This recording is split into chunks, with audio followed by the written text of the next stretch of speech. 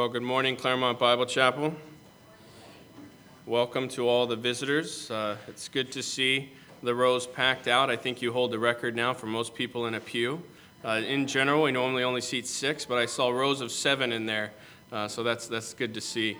We're glad you're here this morning. What we're going to do is we're going to have this message. We're going to end about 11:45, and then we're going to start setting up for the baptism. So just so you know where we're going, we can get there together. Go ahead and open your Bibles to 2 Thessalonians chapter 2. 2 Thessalonians chapter 2. We have gone through 1 Thessalonians, and last week we went through chapter 1. Now we're in chapter 2. It is helpful that we went through it because the epistles are so nicely tied together.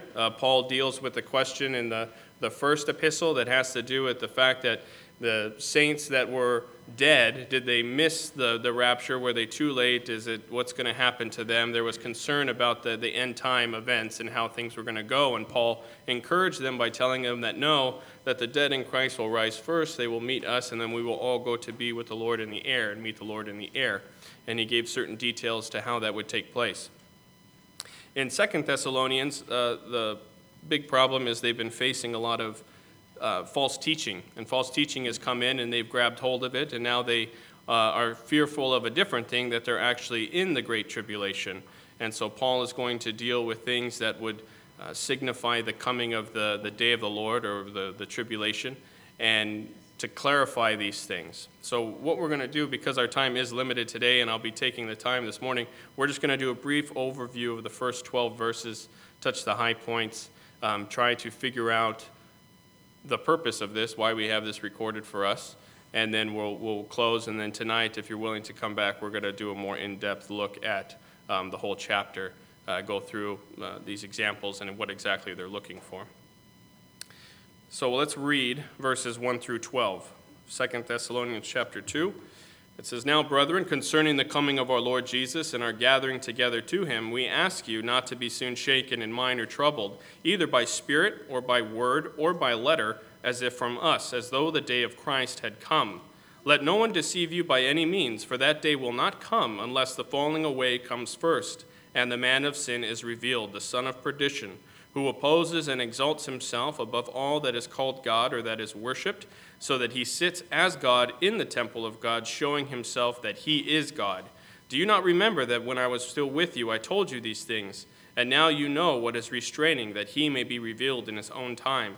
For the mystery of lawlessness is already at work. Only he who now restrains will do so until he is taken out of the way. And then the lawless one will be revealed, whom the Lord will consume with the breath of his mouth and destroy with the brightness of his coming. The coming of the lawless one is according to the working of Satan, with all power, signs, and lying wonders, and with all unrighteous deception among those who perish, because they did not receive the love of the truth, that they might be saved. And for this reason God will send them strong delusion, that they should believe the lie, that they all may be condemned who did not believe the truth, but had pleasure in unrighteousness." You know, last night, I normally get a chance to read to my kids before they go to bed. They don't go to bed without reading to them, so that's what they look forward to at night. And I fell asleep early, so my wife read to them. But it's interesting, the books that they like to read. And one of them that they've all liked at different times, you know, so Noah's 4, Ben's 2, Jane's only 8 weeks, so she doesn't know anything about what's going on. But the two have always liked the story of the 3 little pigs. And the way the story goes, if you don't remember, is that there's a mama pig, she has 3 little pigs, and she doesn't have enough food to feed them. And so when they get to a certain age, she kicks them all out, and she says, you got to go make your own fortune, you got to go take care of yourself. And you have this first pig that is identified as the lazy pig, and he builds his house out of straw, because he could build it real quick. And all he does is dance and play and sing and enjoy life. The second one is not as lazy as the one that built his house out of straw. He built his house out of sticks. He builds his house out of sticks. It doesn't take him much time. It's not very sturdy, but he just wants to dance and play and sing all the time. The third one builds his house out of brick, and it emphasizes this fact that he works hard every day. He gets up early. He gets the brick. He lays the brick. He makes sure it's all level. He builds a fireplace with a chimney so that he could cook, everything protected within its walls. And it has this emphasis on hard work. And then the wolf comes. And if you look at the old stories, the wolf eats the pigs. the straw. They blow the house down, the wolf eats the pig. Then he blows the house of sticks down, the wolf eats the pig. He goes to the house of brick, and he blows, he can't get in. He blows and can't get in. So he says, I'm going to trick it. I'm going to go down the chimney. So the pig understands this. He gets the pot going. He gets the water boiling. The wolf gets in there. The pig eats the wolf at the end. I don't know if you all remember that. They don't tell that story no more the way they do in the day. But we got an old Three Little Pig book. And the point I'm trying to get across is that the story has a certain emphasis and value that you want to pass down to your kids, even though they don't really understand, all that's detailed in the story of the Three Little Pigs. But the fact that you work hard, you labor, life is not about just playing and singing. And, unfortunately, they probably changed the story, and we have the outcome we have in the world today, where people just want to play and sing and dance, and nobody wants to work anymore. But you tell these stories so that these kids will take on certain values, and you hope that it reflects in their character. That's why we're very careful with the stories we tell our kids. We have a Bible book that we go through, and now they have their favorites, and we make sure that, okay, we'll read your favorite, but we got to read another one today. And so we're trying to get them to take it in, understand it, and then act it out. We want it to result in something. The Apostle Paul, in writing this, is not writing this so that these people could just intellectually know what's going to happen and be really smart about end-time events. The Apostle Paul is writing this so that it would impact the life of the believer to have a certain effect on their character and how it's displayed. And the problem was, because of this false teaching, their character is being damaged because we act out what we believe in our worldview. It has an impact. So these things like doctrine, these things like theology, these things like biblical tradition, everything has its purpose because everything is the Holy Spirit is using it to work in and through us that it would have the impact that God desires us to have in the world. So this is why it's so important for the Apostle Paul to clear these things up. The first thing he addresses, he says, "Now, brethren, concerning the coming of our Lord Jesus and our gathering together to him, we ask you not to be soon shaken in mind or troubled." So this in mind has to do intellectually. We ask you not to be shaken in what you've come to believe, and we ask you not to be troubled emotionally. We ask you not to have this impact your emotions and how you're functioning on a day-to-day basis. The problem is now this false teaching has come in. And unfortunately, the false teaching still exists to this day. It's something that has not gone away. If you're home on a Saturday morning, you'll get a knock on your door sometimes from the Jehovah's Witness that go around, and they want to tell you that we're in the time of the Great Tribulation. And they'll go to Luke, and they'll show you the verses, and they'll say, can't you see that it's this time that we're in, this time of Great Tribulation? And you should be able to say, well, let me show you in 2 Thessalonians chapter 2. Can you tell me who the man of sin is and if this rebellion, this falling away, this apostasy has taken place? Because the tribulation can't come without it. And then they won't come to your door anymore, but you'll have that opportunity, and you'll know what to share. You'll be able to stay sound mind. You'll be able to stay sound heart, not troubled in mind or in spirit. And so the question has come up today, is he teaching that this coming together, our gathering together to him, takes place after the tribulation? And I just want to lay out a few things to kind of settle this in the beginning. And I understand it's a controversial topic. I understand that people have different beliefs on timing and this and that. That's okay. This is just from the scripture what we're going to go through today. If you have more questions or want to talk about it more, you can talk to me after the baptism later. But if the people thought that Paul's original teaching was they were going to go through the tribulation, they wouldn't be troubled at this point in time, because they would just be looking for the Lord to come, the same as it was before. The reason that they were so troubled was the fact that they had felt, did we miss it? Is this something that's passed, and now we're in the tribulation? I thought you told us that we were going to be saved from wrath, be taken out, be called away to meet the Lord in the air. Now we have this different teaching. So if they had originally believed from Paul's letter that that was the case, they wouldn't have been troubled by the things that were coming out. And another example is that this letter is meant to comfort the saints in Thessalonica. It's not meant to discourage them. And so to say that, oh, what you're going through now, you think it's bad, and they were being greatly persecuted, but just wait. The tribulation is way worse. And when you go through that, you'll wish for these days that you were experiencing right now. It's not very encouraging. That's not an encouraging message.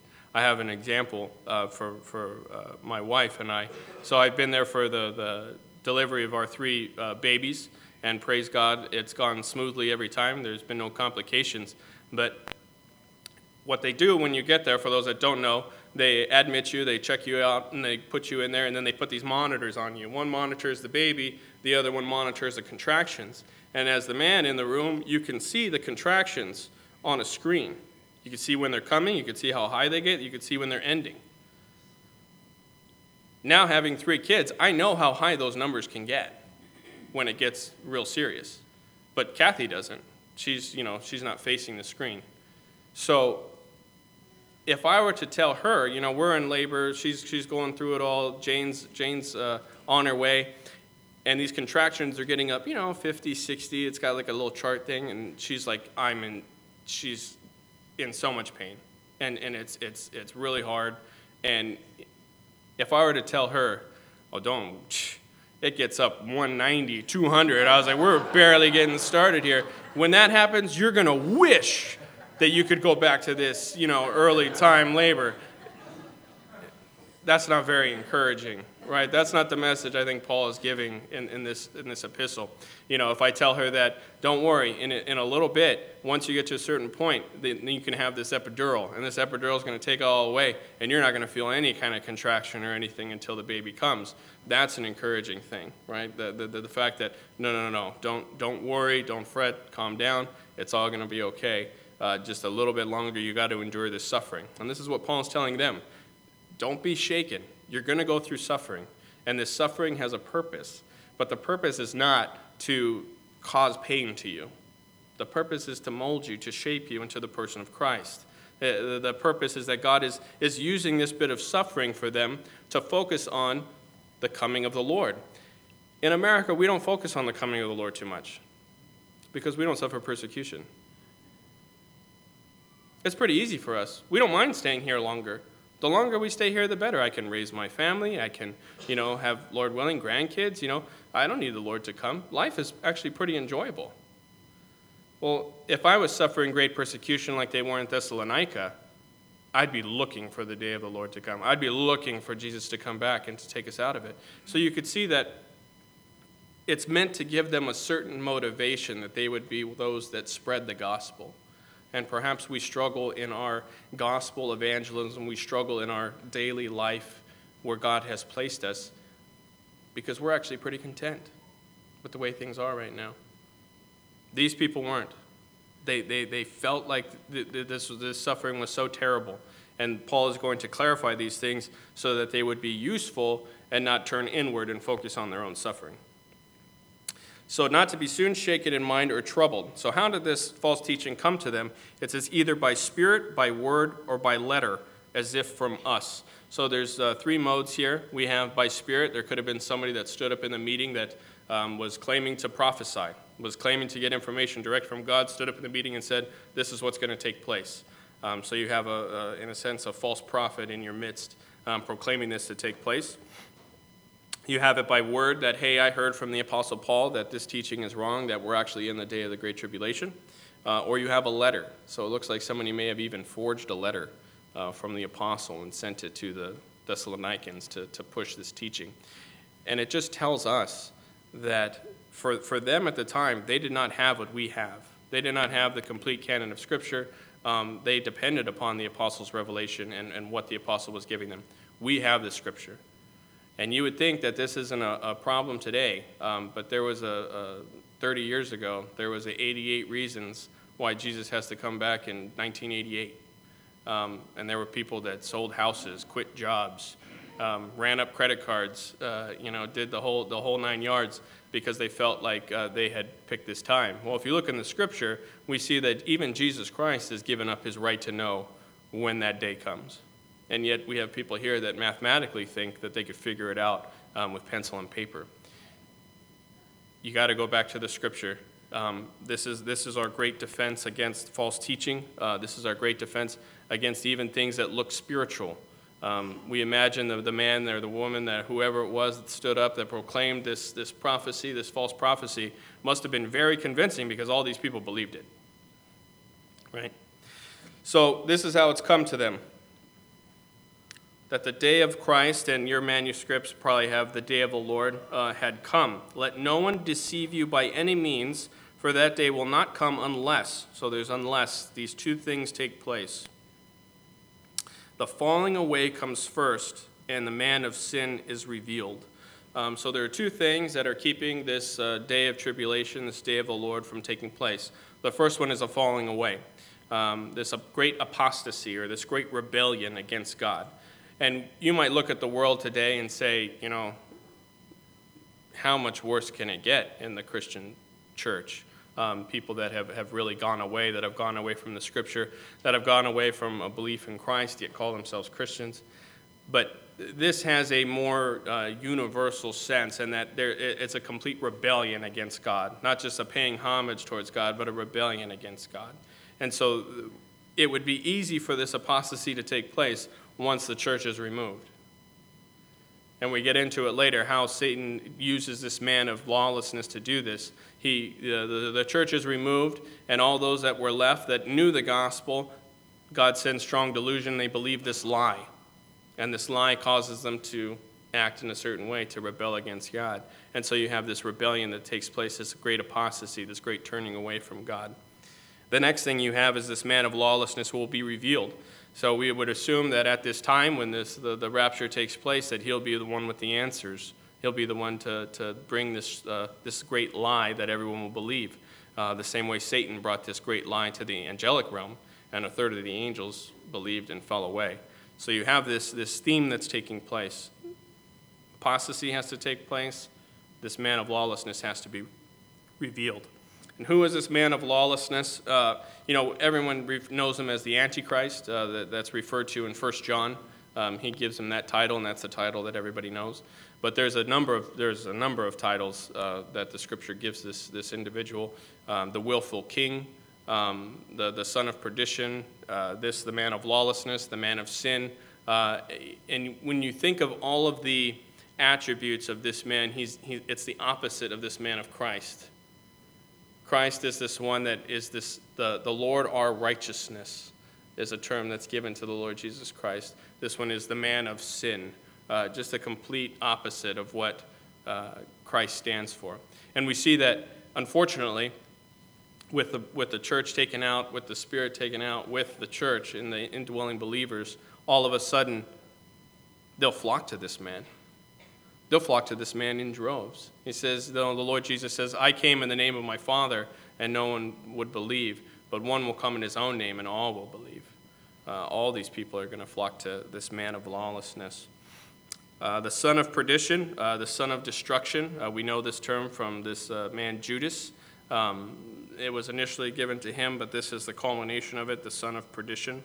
It says, who opposes and exalts himself above all that is called God or that is worshipped, so that he sits as God in the temple of God, showing himself that he is God. Now, when you read old commentaries, and I'm talking old commentaries, that because the nation of Israel was not put in place yet, there's a number of different theories as to what this means. This man will sit himself in the temple, will be worshipped as God, will proclaim himself as God. And the number of different teachings have come out of that. In Matthew, it seems to make clear that he'll set himself in the Holy of Holies. So we would assume that is a Jewish temple. So we assume that the temple, or at least the tabernacle, will have to be rebuilt for the offering of sacrifices. There's a number of teachings that go along with this passage that we're not going to get into, but this man of lawlessness makes this agreement with the children of Israel that they could build the temple or build the tabernacle. They could get back to sacrificing. Halfway in, he breaks that, he walks in, and he sits himself as in the throne of God to be worshipped. This is kind of the teaching that goes in. A number of different theories have come up about that, but it seems that if you take what the Lord says and you take what is given in the epistles, that it is, in fact, in Jerusalem where this will take place. So, in a sense, you might be sitting there and think, so what? Okay, all of these things take place. And that's when I want you to get away from, this isn't about knowing the facts. This isn't about knowing the teaching per se. It doesn't stop there. The point that this gets to, and we're just going to kind of move on because we're running out of time. Paul says, do you not remember when I was with you, I still told you these things, and now you know what is restraining, that he may be revealed in his own time. For the mystery of lawlessness is already at work. Only he who now restrains will do so until he is taken out of the way, and then the lawless one will be revealed. There's a number of theories on this. The most common one in the intellectual world is that this is human government. That human government is that restraining force against the revealing of this man of lawlessness. I don't think that fits very well, just because we see that the mode of power that the Satan uses is government itself, that there will be one world government set up under this man of lawlessness. So, it doesn't make too much sense that he would use this general neuter term of this idea of what is restraining. What is restraining is a neuter term, and it says that he who now restrains will be taken out of the way is a personal pronoun. It's given in the masculine form, and so we would assume that the only thing that could restrain Satan from doing his will, the only thing that will be taken out of the way in the sense of the church being removed and the indwelt believers being taken out at the rapture, would then have opportunity for Satan to reveal this man of sin. So that's the stance that we take on this passage here. It says, the coming of the lawless is according to the working of Satan with all powers, signs, lying wonders, and with all unrighteous deception among those who perish, because they did not receive the love of the truth that they might be saved. It says, and for this reason God will send them strong delusion, that they should believe the lie, that they all may be condemned who did not believe the truth, but had pleasure in unrighteousness. This is really the point that should impact us. We all have close family, friends, neighbors, co-workers that do not know the Lord.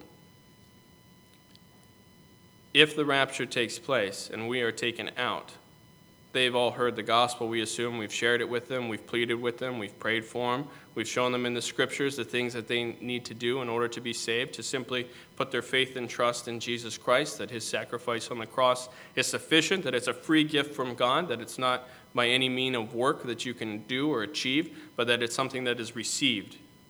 It's something that is accepted, and it's something that is claimed as Jesus is Lord. If the rapture takes place, all of these people will believe the lie. All of these people will flock to the man of lawlessness, this man of sin. All of these people will continue down a path that only leads in destruction. And all of these people will perish in the lake of fire. The point of this passage, like the three little pigs, is not to know the little story and the facts. It is that it's supposed to be taken into us, and it's supposed to change our daily life. When you think about that, and you think about those that you pray for at night, you think about those that are on your list that have been on your list for years. I was once that person. I was once that person on a list for 5 years where saints prayed for me until I got saved. And I am so thankful today that they didn't just give up, that they didn't just stop, that they didn't just turn inward and focus on themselves. They kept praying. They knew the Lord was coming. They knew it was only a matter of time, that nothing was guaranteed, that the Lord could come back at any moment. There's nothing stopping him. There's this passages in Isaiah. We went through Isaiah a couple of years ago in our Wednesday night Bible study, and you get to chapter 23, and for, I think it's like 7 chapters, there are these woes that Isaiah pronounces upon all these nations, and it gets so tedious when you're reading through it and you're studying through it, and you're trying to figure out who he's talking to, what they're talking about, what it relates to. But the emphasis on that whole portion is the fact that Isaiah is lamenting and pronouncing a woe on these people because for an entire nation it's too late. It's too late. They could have repented. They could have turned to God. They could have confessed their sin. They could have, and they didn't. And now woe unto them, it's too late. And so if you take anything away from this morning, if I could tell you exactly who the man of sin was, exactly when it would take place, how the falling away happens, who and how restrains it, to tell you all the facts, and you knew all the facts, and you walked out of here, and it didn't impact you in any way to serve the Lord more fervently, it would be worthless. It would be worthless. What we want you to take away is the fact that the Lord could come back at any time, and for those that have not believed, there's a point when it's too late for them to believe. And as Paul goes through this, he emphasizes it like this. Satan will come in the working of Satan.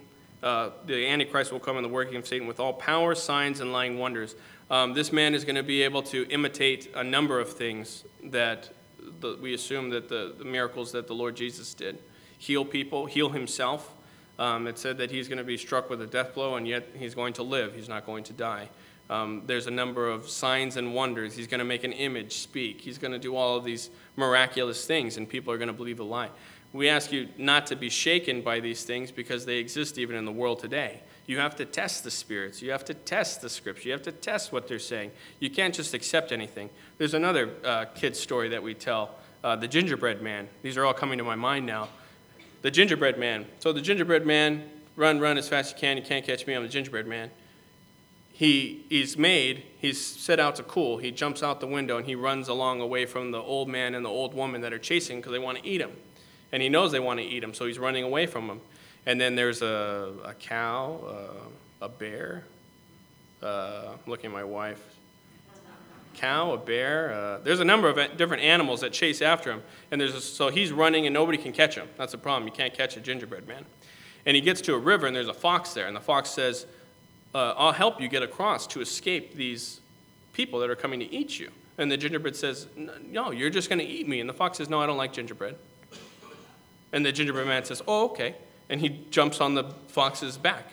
And then the water's getting higher, and he says, jump on my shoulders. And he jumps on my shoulders. And he says, okay, it's still getting higher. What am I going to do? Jump on my head. He jumps on his head. And then it says, it's still getting higher. And he says, well, jump on my nose. So he goes to jump, and then the fox eats him. And it's this thing that we don't just believe people just because of what they tell us. You know, you have to examine these things. We don't just blindly trust in what these things. This is something that we can trust in. The Word of God is something that we can trust in. It has proven itself over and over and over again.